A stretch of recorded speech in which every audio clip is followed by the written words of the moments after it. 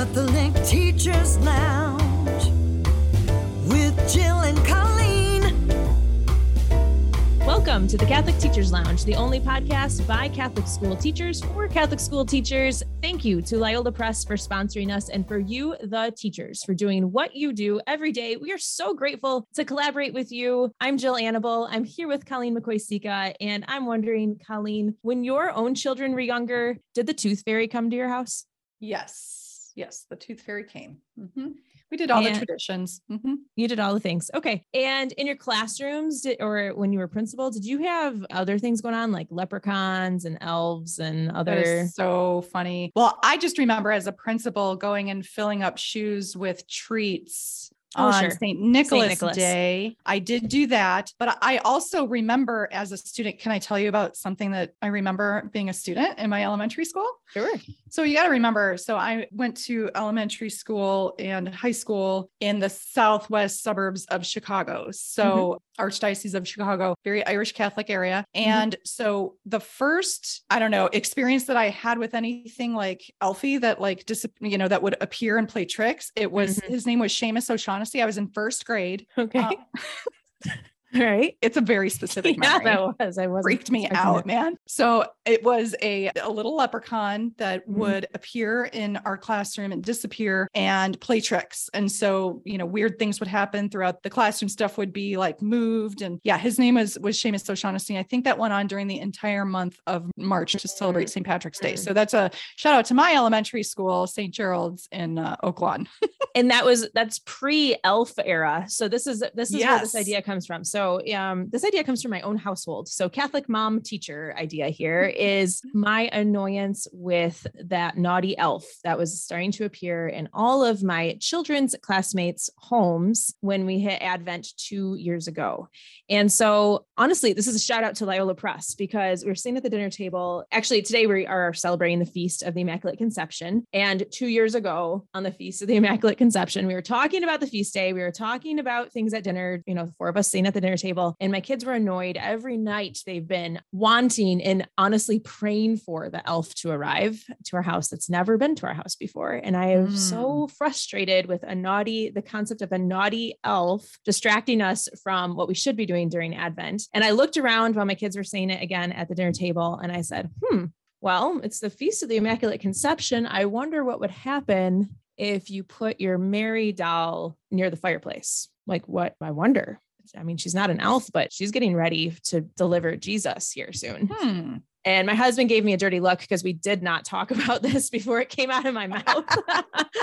But my son at the time was 6 and he was dragging around the house his Mary doll and his Joseph doll. The Joseph doll can also look like Jesus. So it depends on like what he was playing. It's either Joseph or it's Jesus. So he put Mary on the fireplace. So we went kind of through a journey. So this is a little bit silly, but not naughty. Obviously, Mary wouldn't be naughty throughout our house, but she would be preparing herself and preparing the home and preparing the way for the arrival of her son. Now, if you don't know these dolls, Loyola Press has they're stuffed dolls and they're not very big. I don't know their size, maybe 8 inches, 10 inches. And they are stuffed. And Mary comes with some accessories. So there is a baby Jesus about the size of a pillow. No way. I don't have a Mary. I have a Jesus. Oh my goodness. Yeah. And she has some flowers and she has some other things. So you can do like a May crowning. You can do, she can hold Jesus, her hands Velcro together in prayer. And so you can put Mary like in her arms.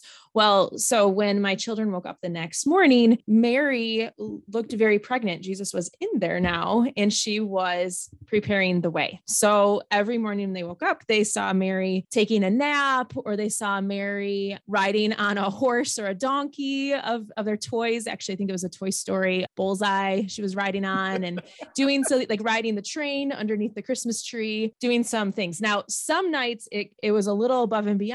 Like one night she was in the fridge eating some pickles, which was a great conversation about the things I craved while being pregnant with my 2 children. And then a few days in, my son said, well, I wonder what happens if Joseph sits in that same seat. So again, my husband and I gave each other a dirty look like, oh, I don't know, buddy, what will happen if Joseph sits under at the fireplace? So then Joseph started preparing the way as well. So they together were journeying through the house. One night there was the dolls and the stuffed animals of the house, threw them a baby shower to announce that a boy was arriving. It got a little silly and a little out of control. But what's amazing then is on Christmas morning, we didn't allow them to see if Santa Claus came and look for gifts until they found Mary. And she was in the nativity. We kind of did a different nativity in a different part of the house with just Mary, Joseph, and now Jesus was born in his manger. And so they did that before they could rush under the tree, which was a great tradition. So last year it continued with just my son. My daughter was then part of the help to prepare the way. So a little bit silly, but not naughty. And it allowed us to continue to have conversations each morning that were still focused on Advent and the preparation, which was a great fun. And I have no regrets. So no, you could probably do this with anything, but it kept the focus, and it was still a lot of fun in our house. And they still felt like they were a part of what their classmates were describing about with their elves each morning. Yeah. Sadly, when we moved from Indiana to Arizona, the elf did not make the trip. We did have an elf in Indiana, and he didn't make it when we moved here. So that was just we just let that go.